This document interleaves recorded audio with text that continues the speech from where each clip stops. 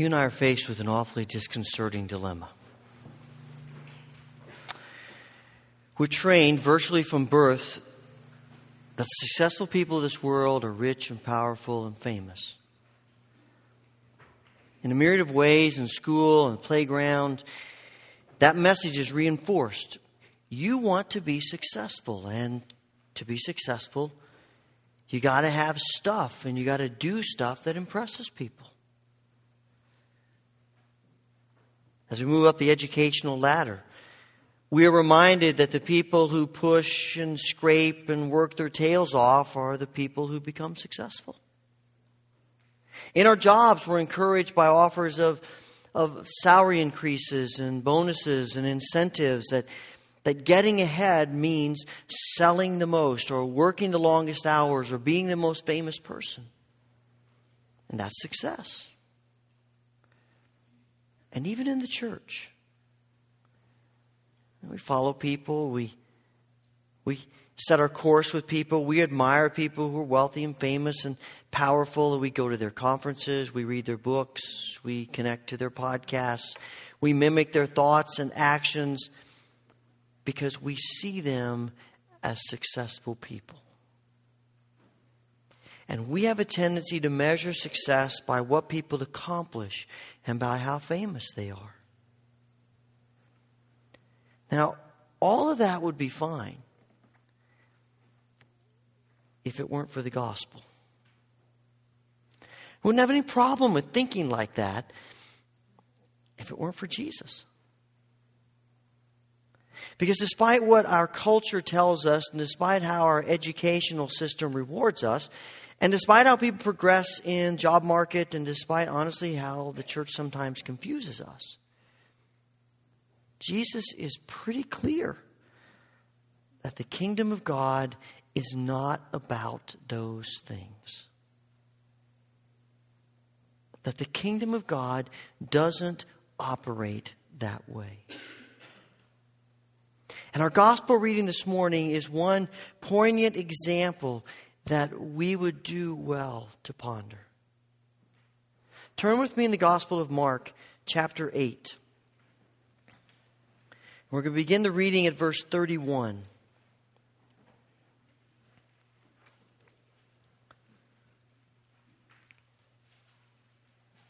Mark chapter 8, verse 31.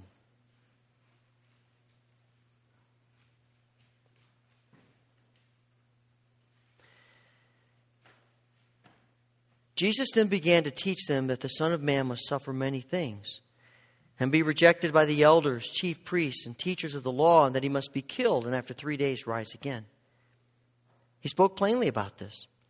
And Peter took him aside and began to rebuke him. But when Jesus turned and looked at his disciples, he rebuked Peter. "Get behind me, Satan. You do not have in mind the things of God, but the things of men." And he called the crowd to him along with his disciples and said, "If anyone would come after me, he must deny himself, take up his cross, and follow me. For whoever wants to save his life will lose it, but whoever loses his life for me and for the gospel will save it. What good is it for a man to gain the whole world yet forfeit his soul? Or what can a man give in exchange for his soul? If anyone is ashamed of me and my words in this adulterous and sinful generation, the Son of Man will be ashamed of him when he comes in his Father's glory with the holy angels." This is the word of the Lord. Mark writes to a suffering church. He writes to a church in which a follower of Jesus Christ might well be faced on a regular basis with the choice, choose Jesus or die. Choose Jesus or die. You and I rarely face that kind of choice. We're rarely persecuted for our faith, much less face death for it.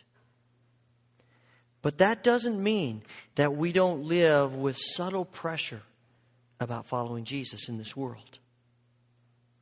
We live in a world of subtle pressure about what it means to succeed, about what it means to be normal, about what it means to be fulfilled. And Jesus says that our dilemma has something to do with the value that we place on the temporal and the eternal. It's about the way our world assigns value to what's important and successful and what's not. And it is continually before us. Will Willimon tells a teaching a Sunday school class where they're talking about the temptations of Jesus in the wilderness. And after he had talked about the meaning of all the temptations and they studied it, he asked the class, how are we tempted today?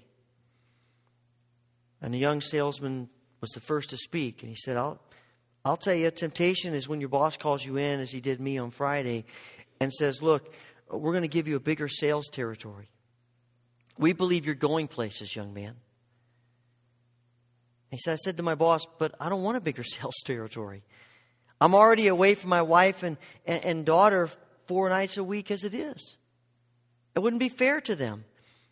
And his boss said, look, we're only doing this for your wife and daughter. Don't you want to be a good father? It takes money to support a family these days. Surely you're a little girl. She doesn't take much money now, but think of the future. I'm only asking you to do this for them. And the salesman said to the class, that's temptation. And in a variety of ways, that kind of temptation is before us. And it's a strong temptation because it's more connected to our natural inclination than it is to the way the kingdom of God operates. Just before this incident, Jesus has asked the disciples who they think he is. And Peter eventually says, you're the Christ, the Son of the living God. And Jesus doesn't deny it. He says, keep it under your hat for a little while, but he doesn't deny it. And following that, Jesus says in verse 31, or Mark says that he began to teach them that the Son of Man must suffer many things and be rejected by the elders, chief priests, teachers of the law, that he must be killed and rise again in 3 days. And he says he spoke plainly about this. He was very upfront and frank with them about what was going to happen in his life. And Peter, who had just had one success, thought he'd try it again. And you can almost picture Peter putting his arm around Jesus and leading him aside and saying, look, don't talk like that. Don't talk about death and rejection and suffering. That's not how you get ahead in this world. Don't do that. And Jesus turns and looks at his disciples, and they're taking the whole thing in. And so he turns to Peter and says, get behind me, Satan. Because you don't have in mind the things of God, but the things of earth. You are thinking about things purely from a human perspective. Peter's logic is the logic of the human mind, because that's how we tend to think. And isn't it interesting how God or how Satan will use other people, good people, people who care about us, people in relationship with us, to try to talk us out of living for eternity in subtle ways, as Peter tries to do with Jesus. I mean, that's exactly what Ernie encountered with this woman in the chiropractor's office. You don't want to do that, do you? That's dangerous, isn't it? Have you really thought about that? And people will say to us, as they worry and are concerned about us, you aren't moving up the ladder. You aren't making progress. You're not increasing your net worth. You aren't getting ahead. You're not becoming famous. But even the followers of God far too often think about things from our human perspective rather than God's. After Jesus rebukes Peter, he calls together now all the people with his disciples and says, let me just make this crystal clear.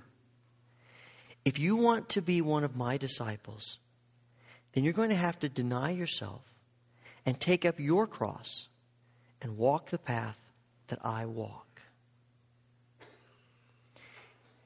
And he says, if you give up your life for my sake and the sake of the good news, you will save it. But if you hang on to your life, if you grab for the things of this world, if that's your priority, you'll lose your life. And then he adds, and what good is it anyway if you gain the whole world and lose your soul? You see, this is not just a call to be different or to think differently. It's a call to think and decide like Jesus. It's a call to the priorities of Jesus and to operate with the motivation of Jesus. And I want to remind each of us this morning, myself included, that despite what everybody else tells us, this is a radical diversion from what is natural to us. This is a radical diversion from how most people think about success.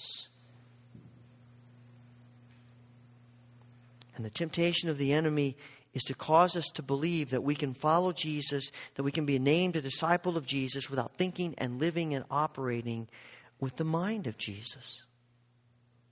And it's a lie. It's a lie that far too many of us have believed and bought into and practiced for so long, it's hard to distinguish. And so Jesus says, is that really worth it? I want you to think about this. Is there an area of your life where you're making that's more important to you than I am? Is there a point of compromise in your thinking that reveals something in this world is more important to you than your relationship with me?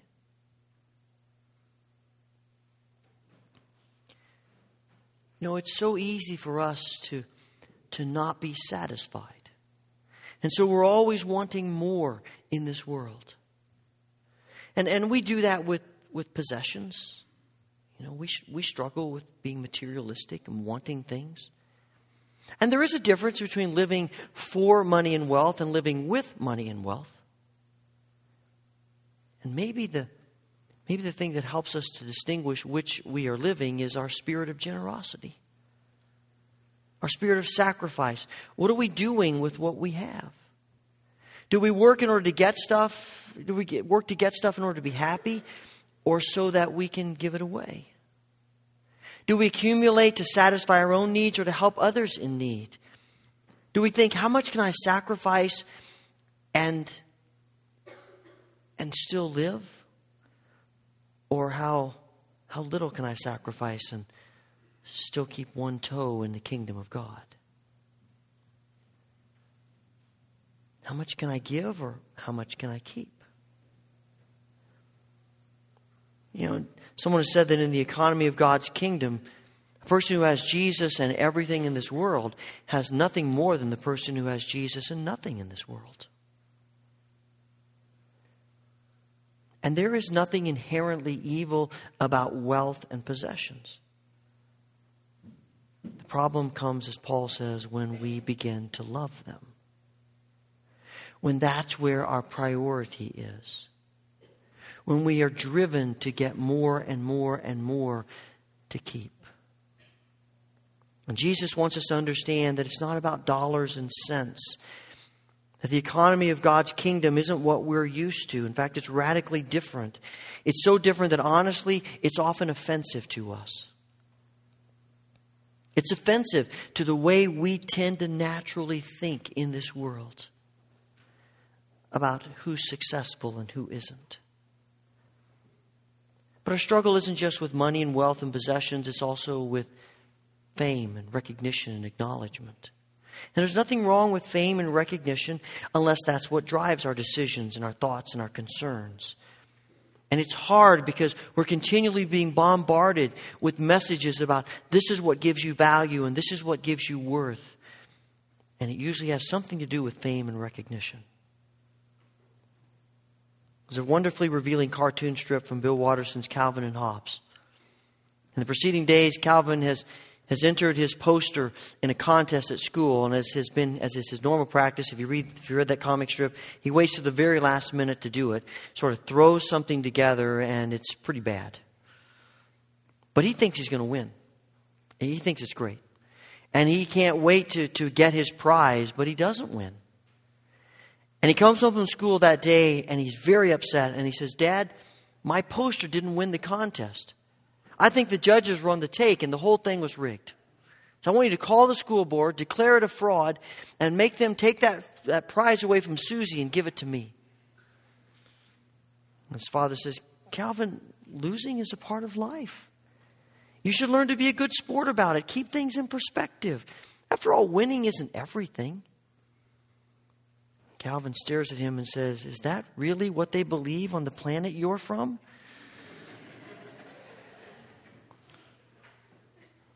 And his father shakes his head and says, "You've been watching those athletic shoe ads on television again, haven't you?"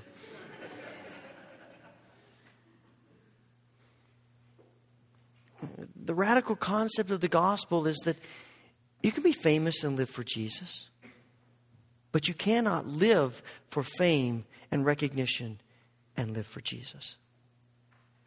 You might become famous and recognized, but in the kingdom of God, it can't drive you.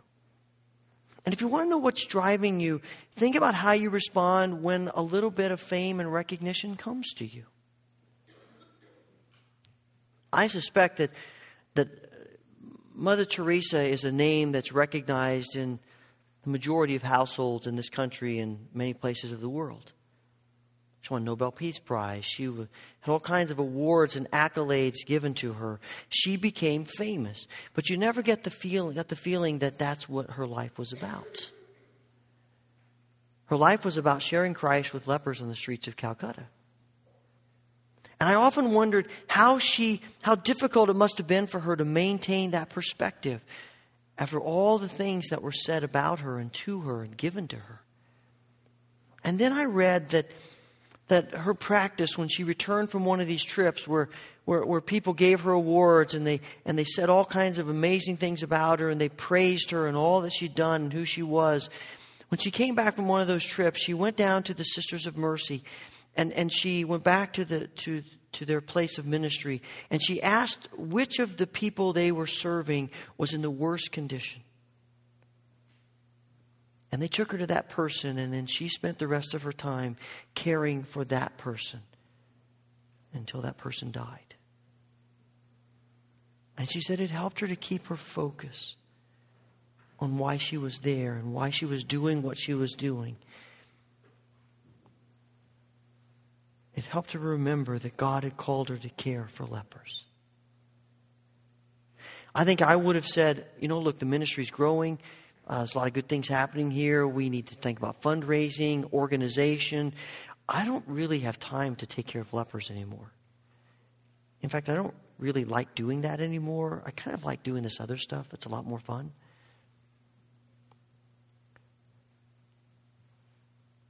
And how subtly things change.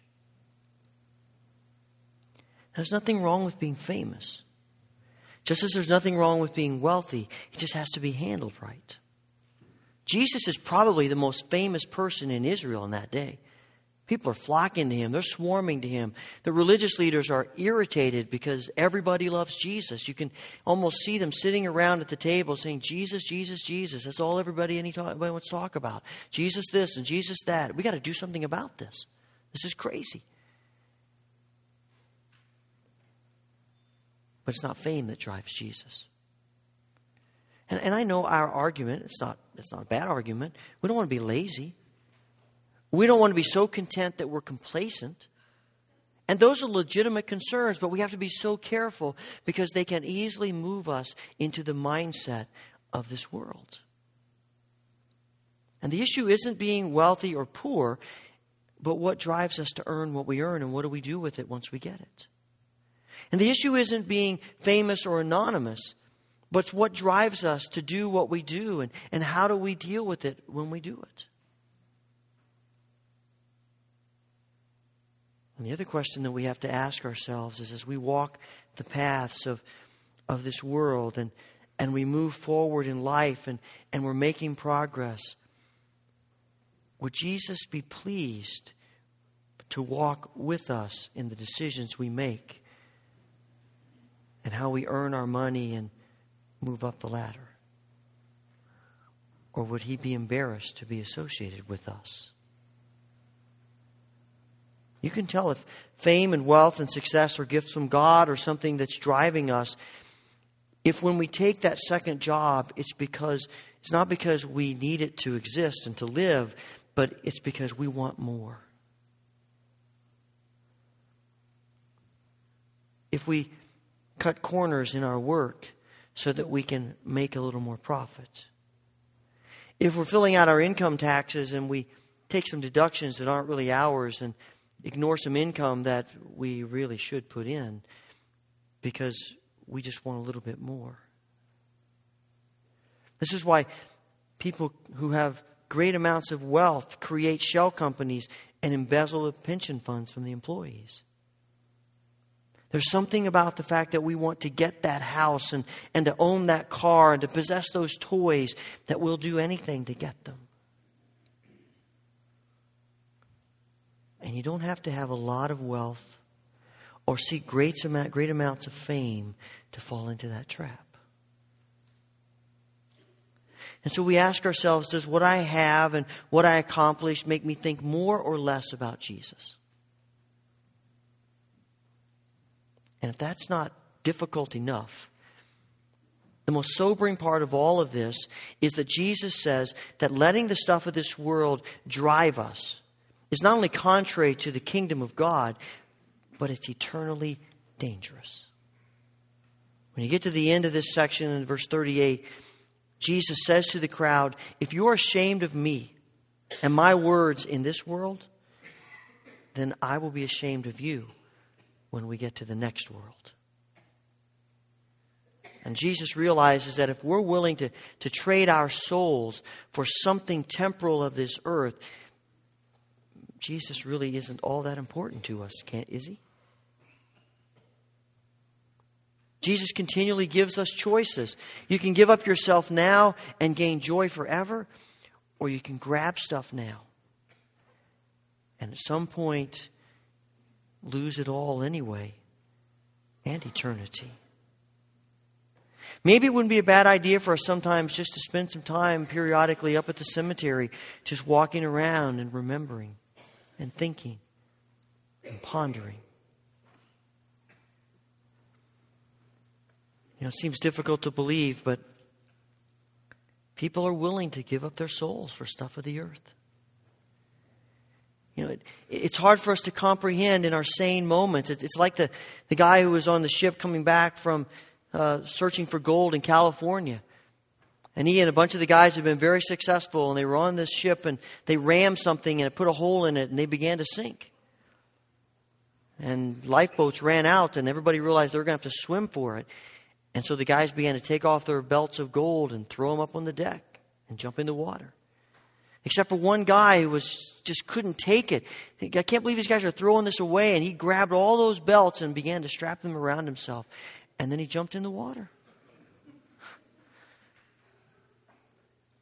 You know, nobody congratulated him on his great wealth.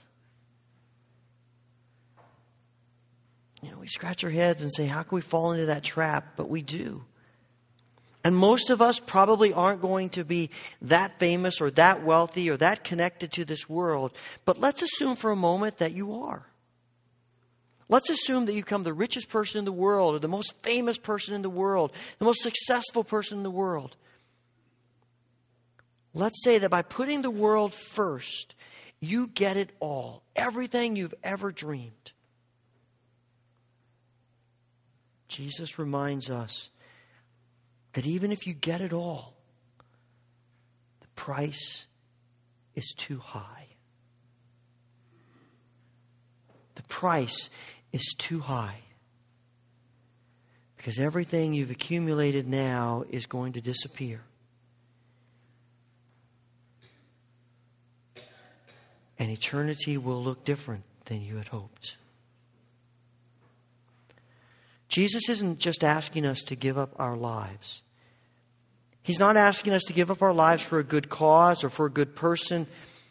He's not asking us to give up our lives, our desires, our yearnings for positive change in the world.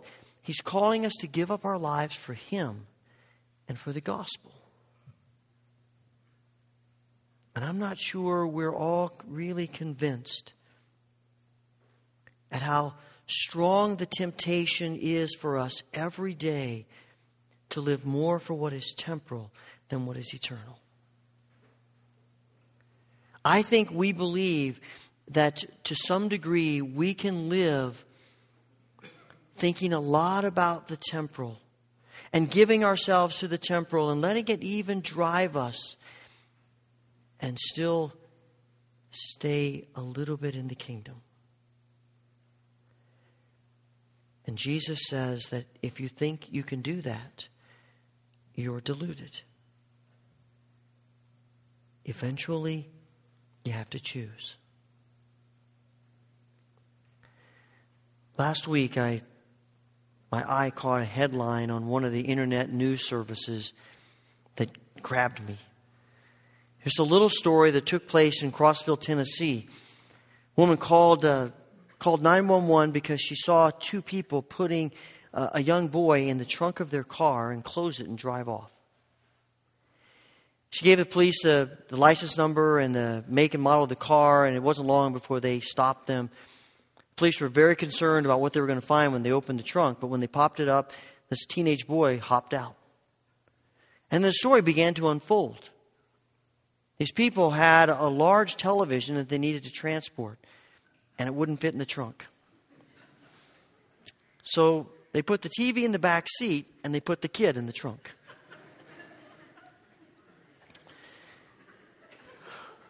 You just have to wonder, don't you? What's interesting is that it was one of their relatives that turned them in, and it was the boy's sister that put him in the trunk. Now, there might be some moments when you have wanted to stuff your sibling in a trunk. But I don't think we do that. And we laugh about that because it's so ludicrous. And I read that article, and all of a sudden I thought, is it possible that I might be putting some eternal things, stuffing them in the trunk, so that I can make room for temporal stuff in my back seat? Is it possible that we can get so enamored with things and stuff and temporal ideas and possessions and recognition that we're willing to stuff some eternal stuff in the trunk? That's what the song is asking us. What are you living for today? What are you living for today? Let's pray.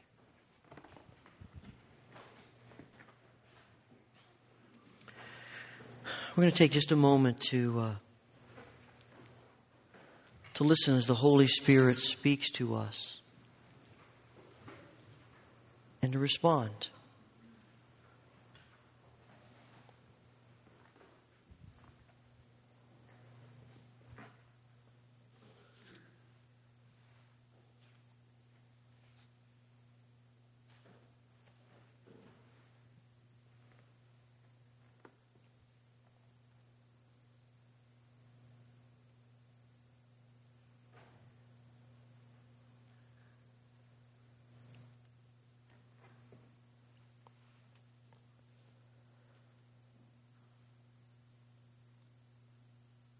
Father, forgive us.